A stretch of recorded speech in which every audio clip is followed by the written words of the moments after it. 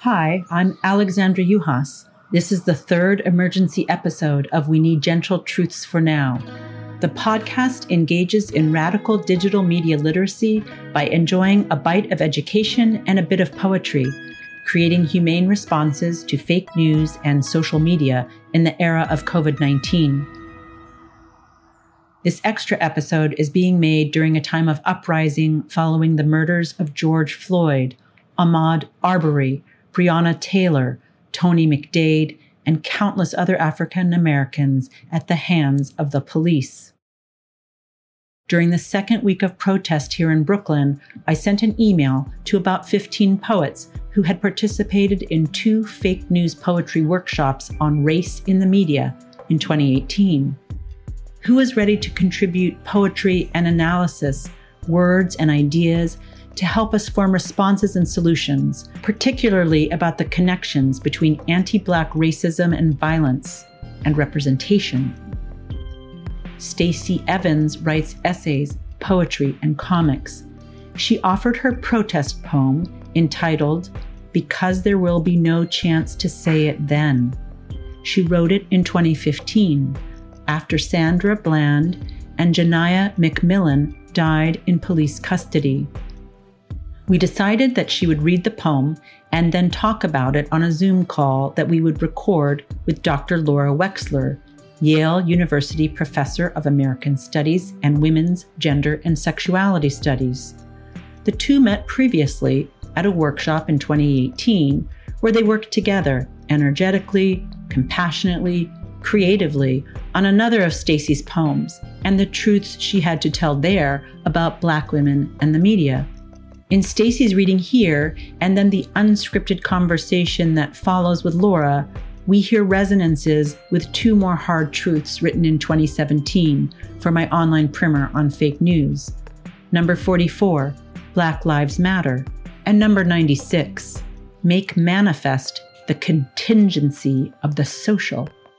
In that aphorism lies contradiction between what is manifest and what is contingent, what is solid and what is uncertain. It also resonates with other tender incongruities revealed in the conversation that follows between protest and poetry, between Black and white Americans, and between the hard and gentle truths we need for now.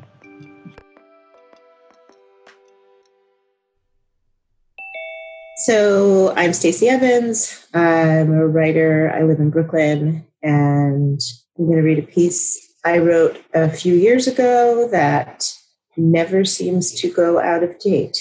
It's called "Because There Will Be No Chance to Say It Then." If I die in police custody, I was murdered.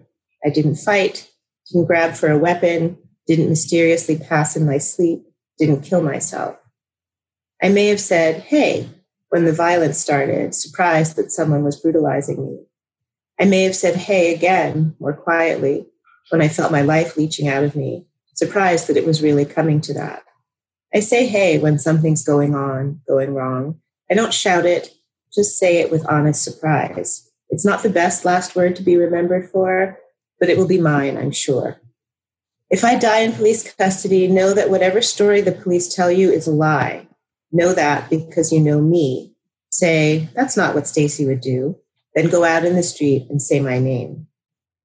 If I die in police custody, it is because an officer, probably white, surely male, saw my big Blackness and decided my life didn't matter.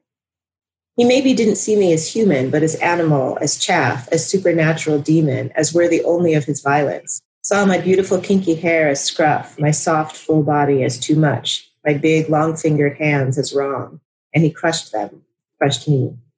Then turned and told you I did it to myself, that I was the one full of hate, who didn't see my life as worth living. He is lying. You must know that he is lying. And you do know. You knew it after Sandra Bland. You knew it after Janiyah McMillan. You know. If I die in police custody, remember how I sound when I say "hey," the look of puzzlement that creases my face when I say it. That time I was buying fabric on 39th Street and a shelf of bolted wool was about to collapse on me. 6 a.m. in Ljubljana as I stood outside a bland Soviet apartment block watching a man walk away with my suitcase. The 3 train platform at Kingston when I asked the conductor a question and he closed the doors and drove off, leaving me behind. The hay is real, always. When I said it to the police officer, did he ignore my tone, the confusion on my face, and hear challenge, resistance? I don't care. Don't forgive him. I did not deserve death. If I die in police custody, know that what I always said is still true. I wasn't Trayvon, not Tamir, but Eleanor, as in bumpers. Know that it didn't matter who I was, that my height, my size, the soft, warm brown of my skin were a fatal equation, adding up to one more body, one more hashtag. Say my name. If I die in police custody, don't let Fox News get away with describing me as angry and combative. Force them to see that I was full of love, that even as I cried and called out, unable to process the fact of my dying, I was still holding hope, still imagining salvation, a Deus Ex Machina jailhouse rescue. If I die in police custody, remember me. Wow. So I'm Laura Wexler, and thank you for that reading, Stacey, and also for the poem. You saw Sandra Bland, you know. And then to untie all this humanness around what you know, not just the violence of the police, but the hay, the big soft body, the beautiful kinky hair, the travel to Russia to lose the suitcase in the first place, all the humanness that's there, the hay. And then what is it to know the violence of the police, and what is it to know the humanness that's there? My reaction to the poem is, it doesn't teach me anything about the police, but it teaches me to know where to find the meaning of what the police do, which is in the destruction of all the rest of the humanness. I don't know. That's my feelings right now about it. Yeah, and so first I just want to say, I don't spend a lot of time thinking about the idea that I might die at the hands of the police. I think about it, but only when it's put in front of me, like when someone else has died at the hands of the police, or if I come face to face with a police officer who seems to look at me in a way that doesn't feel safe. I think about it then. But I don't walk around thinking about it. But writing this poem, I realized that in some ways, I actually do think about it a lot more than I realized. And then I think about, what does that do to my ability to express my humanness if I'm also thinking about that? Because of course I am trying to show in that poem that I am a full human being and not just a random unknown name that might get put in a news article, might not get put in a news article. It's realizing the impact of being aware of this possibility and what that does to my ability to be human.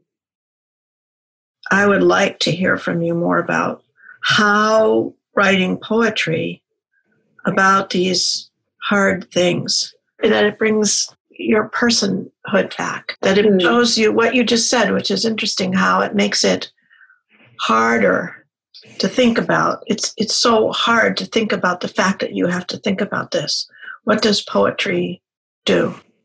Yeah, that's really interesting because I don't actually think of myself as a poet at all. But one thing that is true, or that has seemed to be true, is that a lot of the poetry that I write is poetry that deals with race, which deals with my anger, which deals with all the things that are wrapped up in that poem I just read. And I wonder if it's because I'm able to find a way further into those ideas if I write them in poems. You said before we started recording our talk that you haven't been out in the streets right now, partly because of the quarantine, but also partly because you said you stopped going to those kinds of demonstrations a while ago. Is that because you can't say, hey, on the street? So I had been going to a lot of protests. In 2014, when Michael Brown was killed, I went to a lot of protests. And I went to protests when Daniel Pantaleo was not, charged with killing Eric Garner. I went to protests then. I went to that big march that happened in December of that year, the Day of Rage march. And yes, I felt it was important to be there, to have my body count as one more person who was in the street protesting. But after every protest that I went to, I mean, it happened during the protest too, but certainly when I was leaving every protest that I went to, I had the same feeling of mostly just being demoralized, not feeling like anything that I could wrap my arms around was happening that I would think of as helpful or positive. And then there were some other things that happened, particularly during that Day of Rage protest. There were tons of people, which was wonderful. I saw so many people that I knew there, which was wonderful. But there were two things that happened in particular that were very distressing to me. One was that there would be, the protest was huge. So, different chants are happening at different places or along the march. But I noticed in the section of the march that I was in, every time this one Black guy who was near where I was marching had a great, deep, booming voice, and he would start a chant. And so everyone around him would, of course, chant with him because he was a good chant leader. But every time he would start a chant, there was this group of white men who would start another chant. Now, all the chants were about the same thing, but this group of white men would make their chant so loud that they would drown out the chant that the Black guy had started. And they spent so much time trying to get everyone to follow them instead of choosing to follow the voice of the Black guy who was standing right next to them. And when people called them on it, they were like, oh, we didn't hear him say anything. Like they just, it was so enraging and so disgusting. Yeah, so that was really upsetting. And then, of course, one of the chants that, and people still use it, is like they'll, march with their hands up and say, hands up, don't shoot. And something about walking through the streets of any city, but particularly my city, the city I've lived in for more than half my life, in a position of surrender, just really hurt. And after that march, I was like, no, I can't do this anymore. This is not the way I can bring myself into protest. Like, I have found other things that I do. I mean, I use my voice, I write, I make donations to things when I can, but I can't do that. I can't put myself in the street in that way and come home feeling pain. Yeah, I just decided this is not for me. I can't do it. I appreciate the people who are in the street. I am excited that there are so many people in the street. I can't be one of them. A lot of people talk about the exhilaration of being together in those groups and don't talk about what you just said, which is, what does it mean to be put in that position on the streets of your city? Can I wrap up, unless you two have something you want to say, by returning to where we started, which is to hear both of you think about hard truths or gentle truths in relationship to this conversation that has been about rage, anger, the kind of quiet, contemplative process of poetry as a way to have a voice but remove yourself from, like, white patriarchal violence on the street in some ways, and just reflect on, do we need gentle truths for now? Stacey, do you need gentle truths? What kind of truths do you need? What kind of truths does your poetry produce? So in the last 2 weeks, I have gotten so many texts and emails and messages on my phone from friends asking me how I am. And I get it. And I appreciate that they're thinking about me. But also, I'm like, but how do you think I am? Of course, I'm terrible. Like, how else am I going to be? I'm angry. I'm sad. But I'm also 100% fine. Like, I'm safe and comfortable in my house. So I don't think that I personally need any gentle truths right now. Like, I have gentle truths already. Like, I can tell myself those gentle truths. I'm much more interested in, I guess it's not that they are not gentle, but I'm much more interested in, like, painting the street to say Black Lives Matter leading up to the White House. I'm much more interested in the noise of protests, in all of the ways that all of the people who are mobilizing all over this country are making those gentle truths loud. They are putting those things aside and saying, no, you can't accept this anymore. And okay, yes, I'm just going to say it. It's problematic that anybody could accept it ever, But okay, I'm glad that people aren't accepting it now.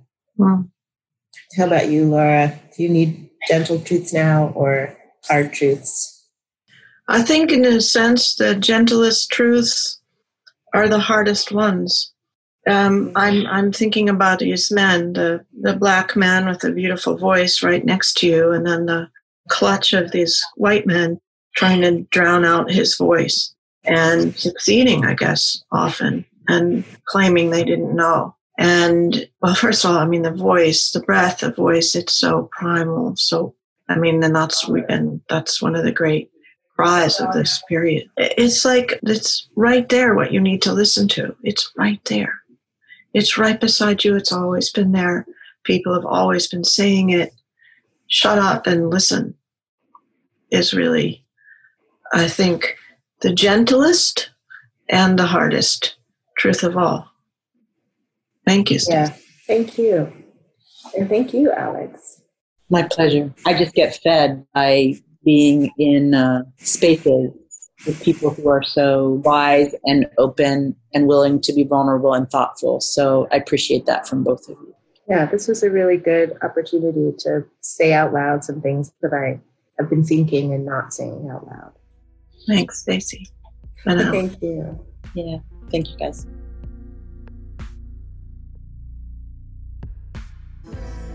Thank you for listening to this emergency episode of We Need Gentle Truths for Now. Black Lives Matter, make manifest the contingency of the social. We have heard the poetry of Stacey Evans, the subtle contradictions that lace our movements, words, and interactions in these moments of American crisis, and the power of informed, careful conversation. As Laura Wexler says, the gentlest truths are the hardest ones.